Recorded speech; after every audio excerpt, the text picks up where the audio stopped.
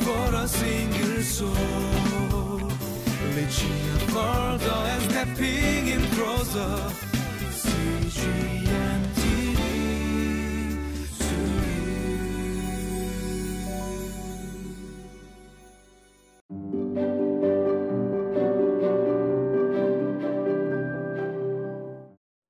Good everyone, and welcome to today's Living Life. Welcome to a new month, the month of October, and we begin a new book, the book of Job. And it's exciting and scary at the same time. In a sense, I'm glad I get to do the first 4 days because I think it's only going to get harder and harder from here. I think everyone kind of has this expectation and understanding of the book of Job. And I got to be honest, I have yet to actually study through the book of Job. So this is my first time. So I was excited, also scared, nervous, and I've already learned so much. I mean, obviously, this isn't a Bible study. This isn't a sermon.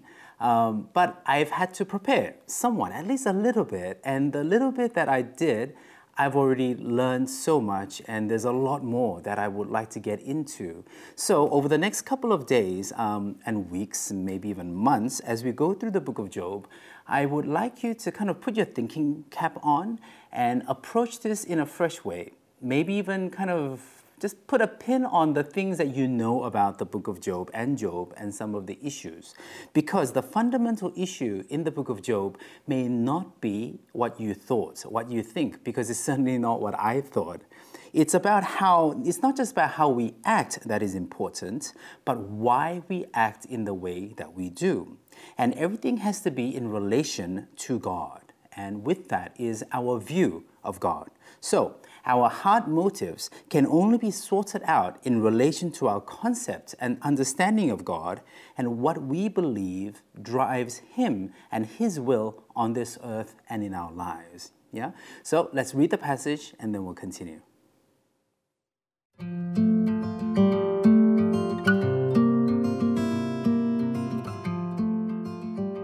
Job chapter 1, verses 1 through 5.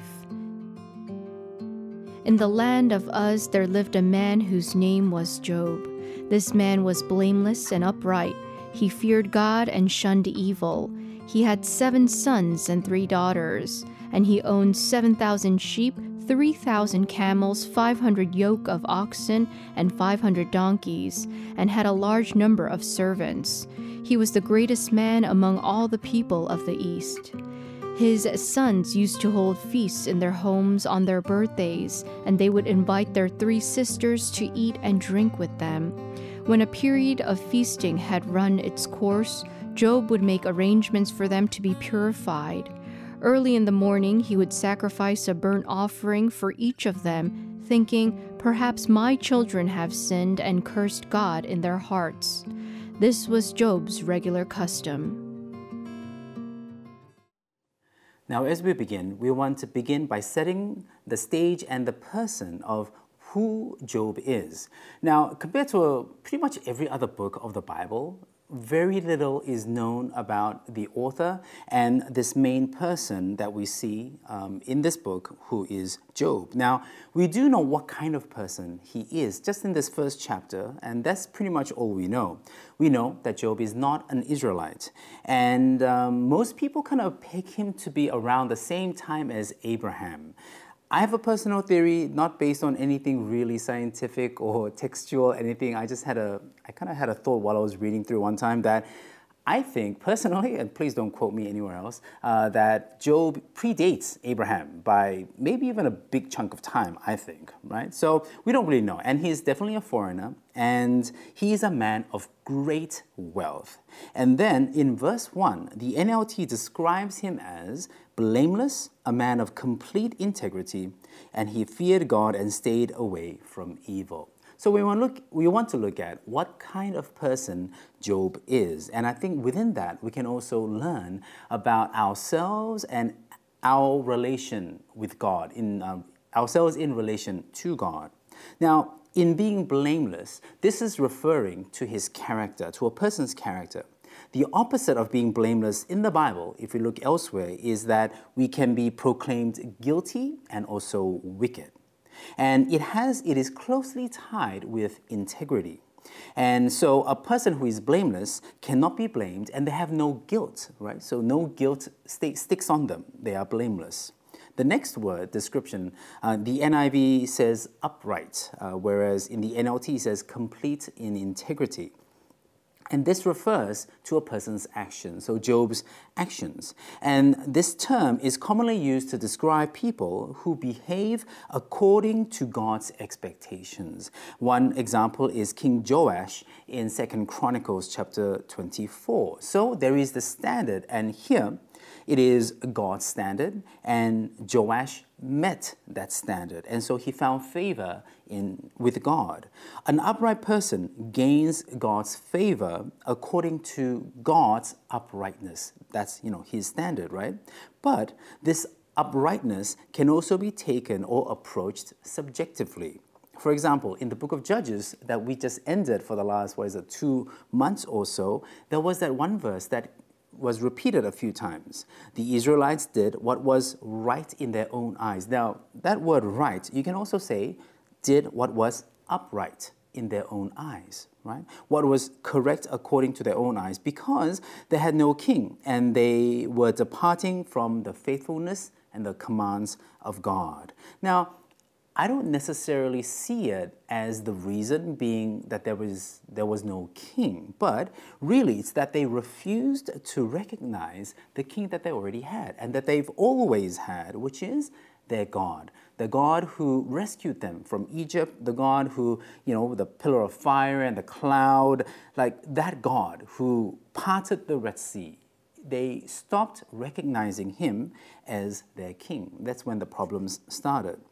Now, but these terms do not describe people who live, sinless lives, being perfect and completely holy and so forth.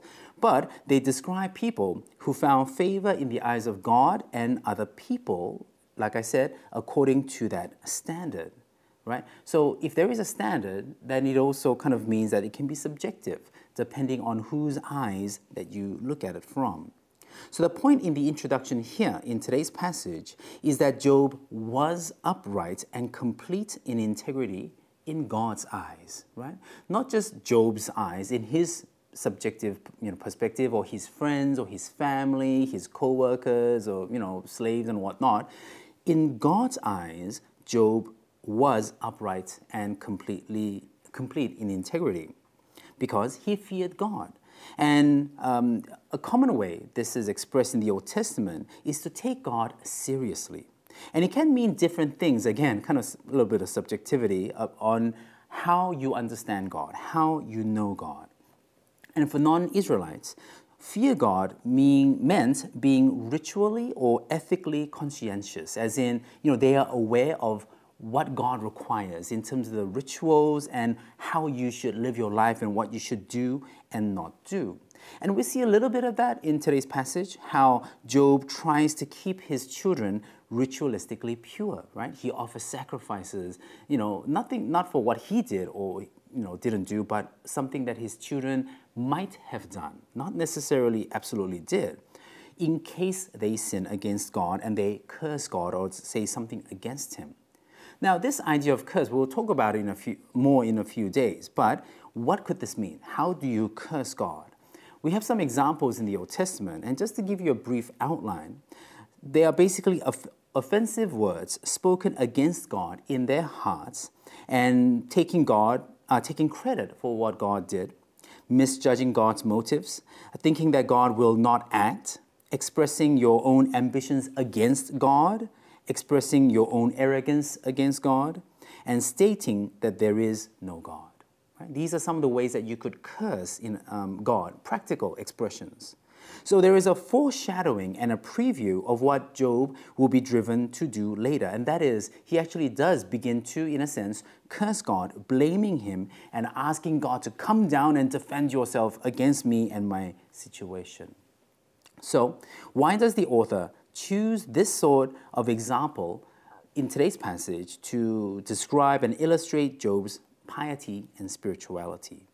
And the question for us is, how would you illustrate or describe your spirituality and relationship with God? That's something for us to think about.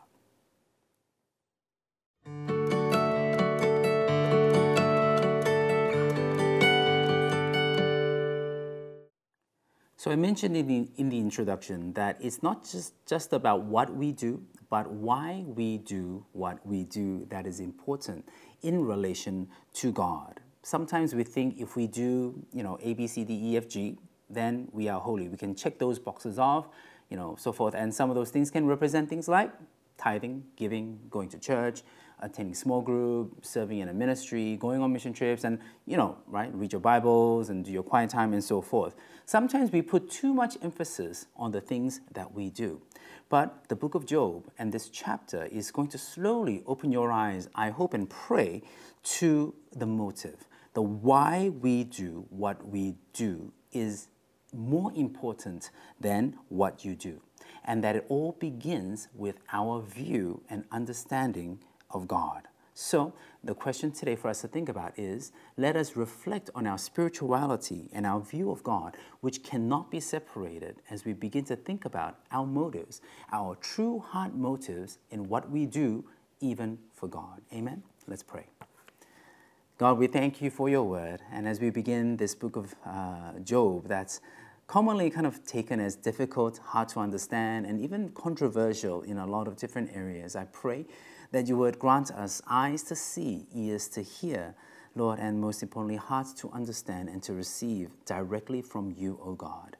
May you give clarity to myself and all the other pastors who will be speaking from this book, and everyone who will be doing their quiet times, Lord, tens of thousands, maybe even hundreds of thousands of people all over the world with Living Life.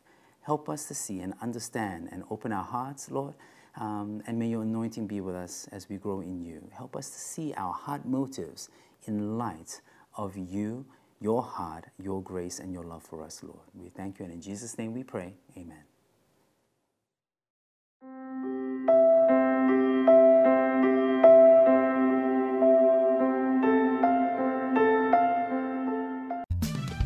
For a single soul, reaching further and stepping in closer. See